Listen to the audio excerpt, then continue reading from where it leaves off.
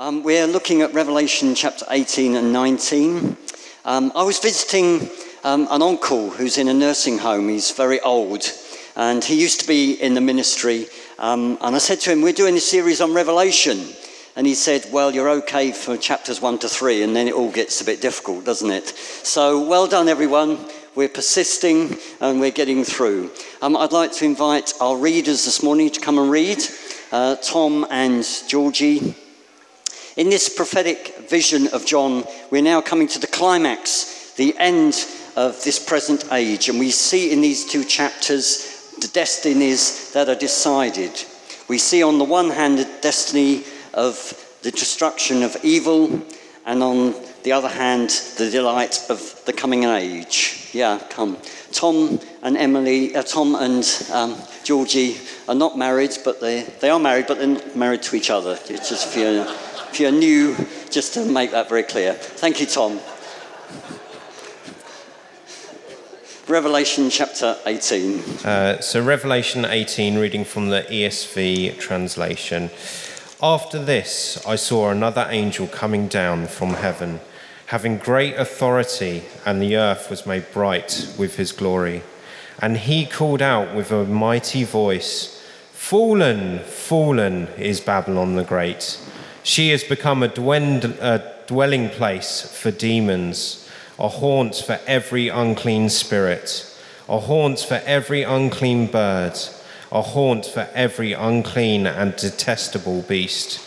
For all nations have drunk the winepress of her sexual immorality, and the kings of the earth have committed immorality with her, and the merchants of the earth have grown rich from the power of her luxurious living." Then I heard another voice from heaven saying, "Come out of her, my people, lest you take part in her sins, lest you share in her plagues. For her sins are heaped high as heaven, and God has remembered her iniquities. Pay her back as she herself has paid back others, and repay her double for her deeds.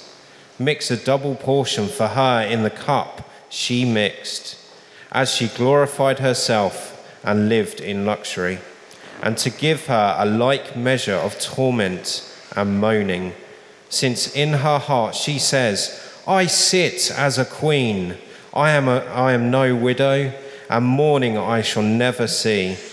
For this reason her plagues will come in a single day, death and mourning and famine, and she will be burned up with fire.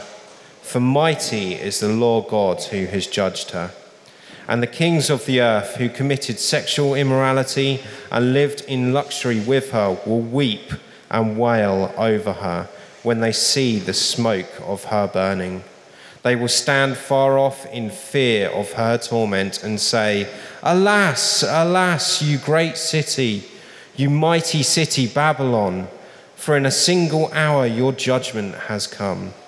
And the merchants of the earth weep and mourn for her, since no one buys their cargo anymore, cargo of gold, silver, jewels, pearls, fine linen, purple cloth, silk, scarlet cloth, all kinds of scented wood, all kinds of articles of ivory, all kinds of articles of costly wood, bronze, iron, and marble, cinnamon, spice, incense, myrrh, frankincense, wine, oil, fine flour, wheat, cattle and sheep, horses and chariots, and slaves, that is human souls. The fruit for which your soul longed has gone from you, and all your delicacies and your splendor are lost to you, never to be found again. The merchants of these wares who gained wealth from her will stand far off in fear of her torment, weeping and mourning aloud. Alas, alas, for the great city that was clothed in fine linen, in purple and scarlet, adorned with gold, with jewels and with pearls. For in a single hour all this wealth has been laid waste, and all shipmasters and seafaring men, sailors, and all whose trade is on the sea, stood far off, and cried out as they saw the smoke of her burning. What city was like the great city? and they threw dust on their heads as they wept and mourned, crying out, "Alas, alas, for the great city where all who had ships at sea grew rich by her wealth. For in a single hour she has been laid waste. Rejoice over her, O heaven, and you saints and apostles and prophets, for God has given judgment for you against her." Then a mighty angel took up a stone like a great millstone and threw it into the sea, saying, "So will Babylon, the great city, be thrown down with violence, and will be found no more. And the sound of harpists and musicians, of flute players and trumpeters will be heard in you no more. And a craftsman of any craft will be found in you no more. And the sound of the mill will be heard in you no more. And the light of a lamp will shine in you no more.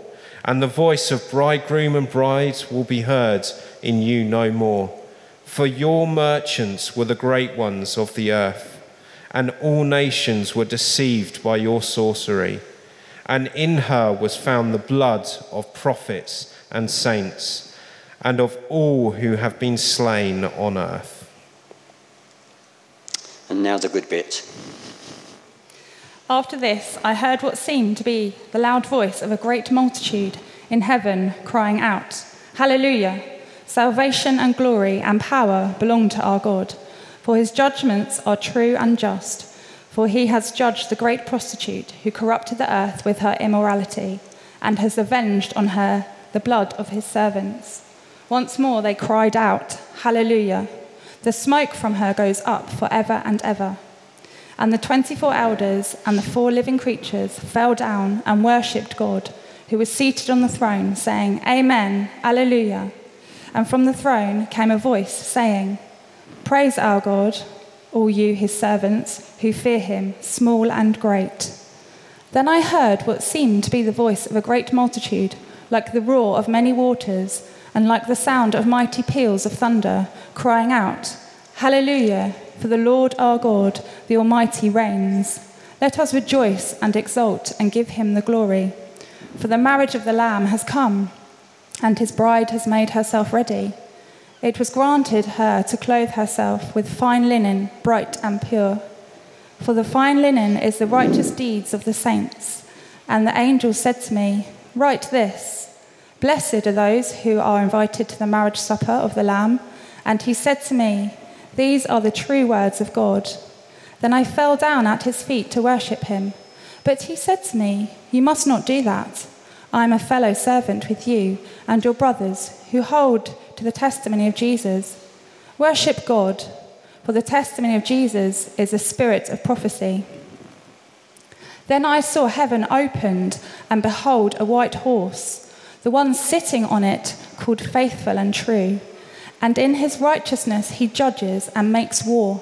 His eyes are like a flame of fire, and on his head are many diadems. And he has a name written that no one knows but himself. He is clothed in a robe dipped in blood, and the name by which he is called is the Word of God. And the armies of heaven, arrayed in fine linen, white and pure, were following him on white horses. From his mouth comes a sharp sword with which to strike down the nations, and he will rule them with a rod of iron. He will tread the winepress of the fury of the wrath of God, the Almighty. On his robe and on his thigh he has the name written, King of Kings and Lord of Lords. Then I saw an angel standing in the sun, and with a loud voice he called to all the birds that fly directly overhead, "Come, gather for the great supper of God, to eat the flesh of kings, the flesh of captains, the flesh of mighty men, the flesh of horses and their riders, and the flesh of all men, both free and slave, both small and great." And I saw the beast and the kings of the earth with their armies gathered to make war against him who was sitting on the horse and against his army.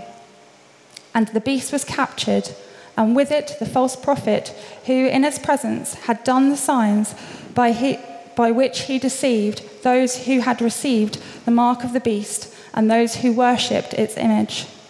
These two were thrown alive into the lake of fire that burns with sulfur, and the rest were slain by the sword that came from the mouth of him who was sitting on the horse, and all the birds were gorged with their flesh.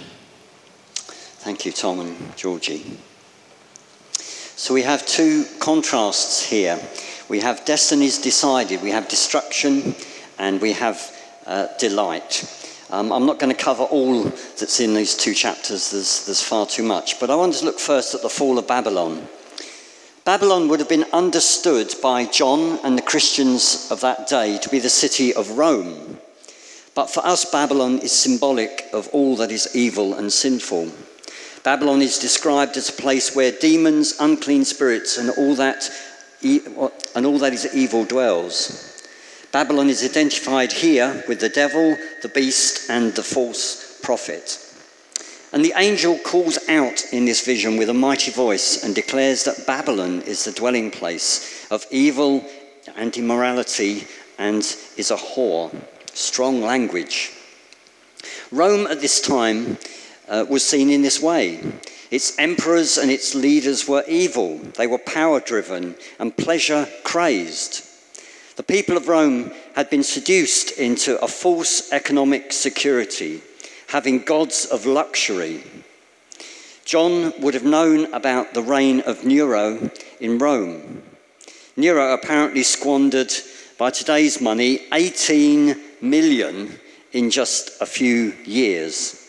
Nero declared the only use of money was to squander it. He had so much, and that was his use of it. He spent 35,000 on flowers for one banquet. It was outrageous, the wealth in this city. It was common for the rich in Rome to dissolve pearls and other gems in wine and then drink it.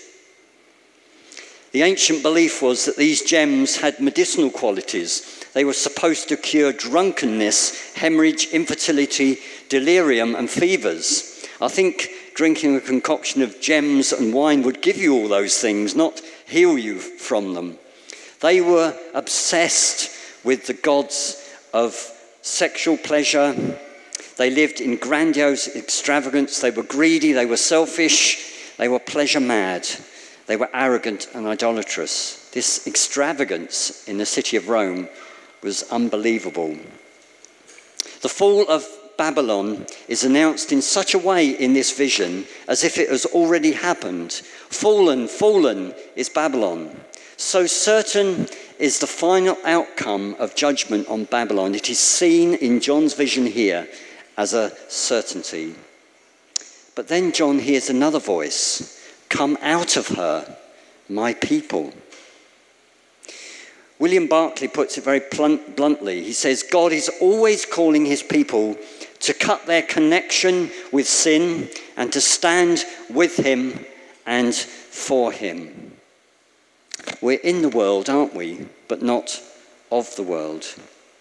We're not to have fellowship with the sins of Babylon, not to be ensnared by the world, not to be enticed.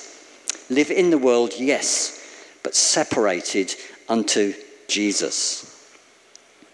1 Timothy 5 says, do not participate in another man's sin. Keep yourself pure. Because it feels good doesn't mean that it's right. There's a right time to leave a party. There's a right time to leave a group of friends. 1 Peter 2 says, keep your conduct honourable so that others may see your good deeds. So it's not a matter of us retiring from the world. It's a question of living differently, to swim against the tide. Many of you will know that I've got a kayak. And a couple of weeks ago I was out and it was beautiful mill pond in the sea, and it was great rowing and paddling rather. And but I've been in the sea when we've been against the tide, and you paddle and paddle and paddle and paddle and paddle and you get nowhere. Sometimes it's difficult to swim against the tide, but we are called to live very differently, to have an undivided heart of love for Jesus.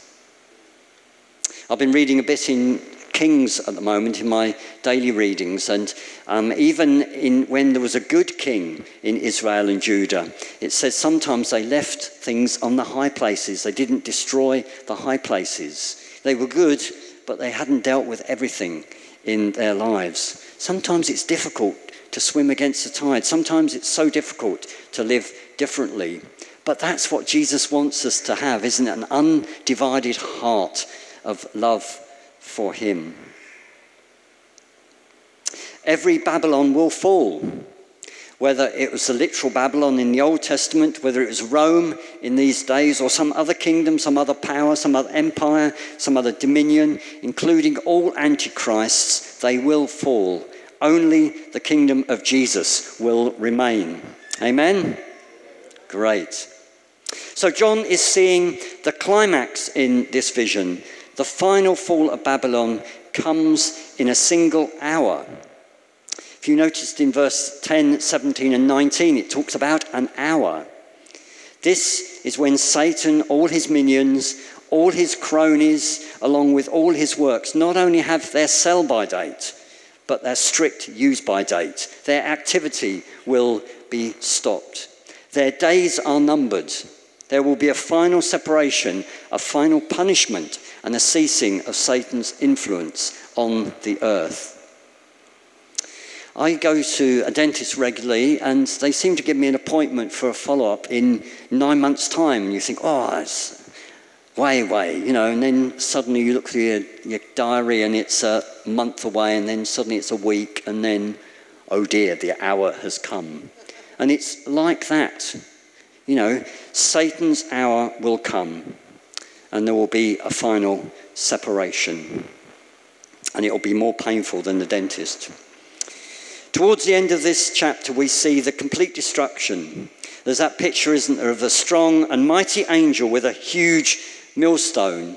I don't know whether you've seen a millstone, but they're absolutely enormous. And there's this picture here of the angel picking up this huge millstone and throwing it into the depths of the sea, not to be retrieved again. Now, with our technology, we could probably find it in the deepest sea these days. But you get the picture. It's unretrievable. Its fall is going to be irreversible. It's going to be a complete destruction. And then there's silence in the city. The destruction was complete. It exists no more. Nothing is left of Babylon. There's no music, no craftsmen, no traders, no light, no speech, no singing, no joy. The silence of desolation, the silence of everything is gone. It's an eerie silence, a void. There's nothing left. That's a contrast, isn't it, to the silence we saw earlier in the book of Revelation, the silence in heaven, where there was 30 minutes of wonder and anticipation of Jesus. At Christ's second coming, all of Satan's persecution of the church, all of his power to deceive, every influence that Satan had will cease. It all goes with him to hell, never again to appear anywhere outside of hell, gone forever, total defeat. We don't know what that looks or feels like, do we? Because we have never lived in a place where there's been no evil, no suffering, no tears, no injustice. Just as much as heaven is where God is in all his fullness, hell will be the only place where Satan, his minion, his followers will dwell. So it's a destiny of destruction for Satan. But for the church, for the people of God, it's a destiny of delight. And I want for the rest of this message to speak about the marriage supper of the Lamb. Heaven celebrates with loud voices, shouts of victory. The whore of Babylon has gone, and now the bride has come, that pure bride that Jesus is preparing. John sees this great multitude worshipping and singing, "Hallelujah, salvation, glory and power belong to God who reigns over all." Hallelujah. I love that word. We sing it a lot, don't we? I'm going to do a straw poll now. How many times do you think that word hallelujah occurs in the Bible? Okay, the first option is up to 10. The second option is between 11 and 50. The third option is between 51 and 100. And the last option is 101 to 150 times. Just think about it. How many times do you think the word hallelujah occurs in the Bible? Put your hand up if you think it's under 10, up to 10 times. Okay, no takers for that. 11 to 50, pop your hand up if you think that's... No, a few takers there. 51 to 100. A few, yes, a few more, great. So all the rest of you must be 101 to 150, yes? Wow, that's interesting. Hallelujah occurs 4 times in Scripture. Just 4 times. And do you know where they are? They're all in this passage. They are all in this chapter. Hallelujah literally means praise God. I've cheated slightly because in the Old Testament, in the Hebrew, there is the praise God form, but it's not actually the same as this hallelujah form. So I did cheat a little bit, but it's only 4 times. But you see, hallelujah is reserved for this chapter because it's a picture of heaven. So every time you say hallelujah, say hallelujah.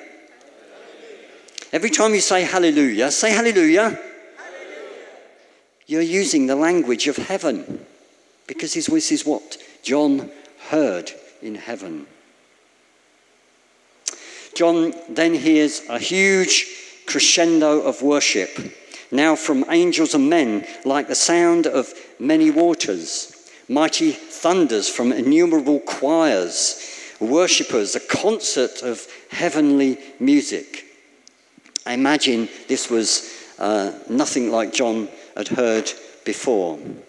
Note the extent of this vision he had. You know, it affected all of his senses. It was some things that he saw, it was some things that he heard, and it was some things he felt. He felt the thunder of heaven. It must have been quite frightening in some way, John, to have this vision. And this choir announces, hallelujah, for the Lord our God, the Almighty reigns. So why this ecstasy in worship? What was heaven seeing? What was heaven rejoicing at? The worship announces the marriage supper of the Lamb. Now, this is a bit of a strange mixture of images, isn't it? Marriage and a lamb. As far as I know, sheep don't get marriage. So it's a bit of a mix of metaphors here. But of course, the lamb is significant throughout Scripture. Right from Abel, Isaac and Abraham, the Exodus, then the sacrifice of lambs as part of tabernacle, and then later as temple worship. For us, more significantly, John the Baptist announced when he saw Jesus coming for his baptism, "Here is the Lamb of God who takes away the sin of the world." Jesus, as the Lamb of God, was not like any other sacrifice for sin in the Old Testament. He was a once for all time sacrifice for the sins of the world. It's also interesting that Jesus used wedding imagery and banquets in his parables. They're very familiar images of the kingdom. However, we do need to understand a little about the marriage customs of the Hebrew and Jewish weddings. First is the engagement or the betrothal, which is different from engagement in our culture. It's actually a binding agreement. When a couple gets married, it's a binding agreement. At the engagement, the terms of the marriage are accepted in the presence of witnesses, and God's blessing is pronounced on the marriage. It's not a romantic evening at Beachy Head with a man down on one knee or an expensive restaurant job. No, this is actually quite formal. It's a contract. And at this point of engagement, the couple are actually legally married. They've done the legal bit. This is why Joseph sought quietly to divorce Mary, in the story of Jesus around Jesus' birth. Because they were legally married, when she became pregnant with Jesus. So Joseph was actually trying to do the honourable thing in his culture. So after this engagement, this betrothal, next comes the interval of time between the engagement, the legal bit, and the wedding feast. And during this interval, the bridegroom pays a dowry to the father of the bride. This could be in money, it could be in livestock, so 20 camels for your daughter, sir, that type of thing. And sometimes it could be services rendered. You remember in the story of Jacob, he served 7 and then another 7 years for Rachel. And at the end of the period of engagement and on the day of the wedding feast, a procession takes place. And this marks the end of the waiting period and the beginning of the marriage celebrations. The bride, in the meantime, is preparing herself with getting all the bride stuff ready, clothes and jewellery and makeup and stuff. The bridegroom at the wedding day feast puts on his best clothes. He gets all his chums around him, his friends with him, and they process the streets. They carry torches and go to the house of the bride. And the bridegroom receives the bride and takes her, and they go with the whole procession to his home to celebrate the marriage. So it's quite a different culture to what we have. And then they finally have the wedding feast, which is the culmination, the high point of celebrations. And these can last for 7 days or even longer in Jewish culture. So the church is betrothed, is engaged, if you like, to Christ. We are engaged to Christ. Christ has paid the dowry for us. By his own blood, he has bought us. The covenant of love has been agreed. It's been paid for. It's been sealed. It is unbreakable. Our names are graven on the palms of Jesus' hands. Our names are written in indelible ink in the book of life. Your name cannot be removed or torn out. No one can pluck us from his hands. There's so much scripture there, isn't there, that gives us enormous assurance of our salvation, of our place with Christ. It's a done deal because we're engaged. We're not going to be jilted at the altar. The engagement that we have with Christ, the betrothal he has with his church, is unbreakable. You might want to say hallelujah. Great. The interval between paying the dowry, the interval of separation and preparation, is actually this time that we live in. It is the period between Christ's ascension and his coming again. And during this period, the bride makes herself ready. And this is marriage prep. It said in the reading there, it was granted to her to clothe herself with fine linen, bright and pure. The fine linen is the righteous deeds of the saints. So what does marriage prep look like? If we're in the marriage prep stage, what does marriage prep look like? It's those righteous acts. These are the acts of love, of selfless devotion, sometimes unseen, things that are done when we're tired and weary, those deeds that are carried out that cost us something, the kind word and the smile, the helping hand, the lifting up of the broken, the comforting of the downtrodden, the sandwich given to the beggar, money pushed through a letterbox, prayers for the weak, those acts of obedience, those things that God has asked us to do. Those are the righteous acts of the saints. Righteous acts also carry with them the sense of faithfulness. You remember back to the 7 churches that we looked at. A common theme throughout that was, be faithful, my children, be faithful. Love and faithfulness are key in marriage, and so too in marriage preparation. Then we hear that she's clothing herself. Clothing herself is the working out of our salvation, the sanctification of our character, the working of God in our hearts, replacing those hard hearts of stone with hearts of flesh, not resisting his work in our lives, not being stubborn. You know, stubborn is not to be strong. It's not a great characteristic in our lives. When God's trying to deal with something in our lives, let's not be stubborn. Let's hastily deal with those things. Our salvation is not just a ticket to the marriage supper. It's a journey of allowing his grace deeper in our hearts. It's a journey of deeper intimacy with Jesus.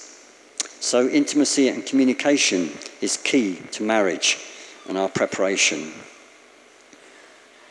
The bride is given these fine linen garments, but the bride has to make herself ready.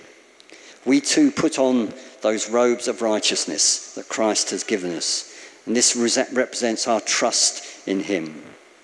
So these fine garments can be seen both as God's righteousness and ours. So our marriage prep in this season that we're in, waiting for Jesus to return, is all about learning to love him. We had that theme several times throughout the book of Revelation. Remembering that first embrace, remembering that first time we knew him. Marriage prep is being faithful, it's listening to him, it's intimacy, and it's trusting him. At the end of this period, the bridegroom, Jesus, is accompanied by angels, processes, and comes to receive his bride, the church, to take her to the feast, to be with him. It's a wonderful picture, isn't it, for us, of who we are in Christ and what Christ is going to do. And I just want to close by reading from 1 Thessalonians 4, because this is just a reinforce this coming of Christ for us. For the Lord himself will descend from heaven with a cry of command, with the voice of an archangel, and with the sound of the trumpet of God. And the dead in Christ will rise first. Then we who are alive, who are left, will be caught up together with him in the clouds to meet him in the air. And so we will be with him forever. The bride on that day will be amazingly radiant. You're all going to be amazingly radiant. But unlike our wedding celebrations, Jesus will be centre stage. Jesus will be the focus. The feast begins and will last forever, not a mere 7 days. Amen. Let's pray.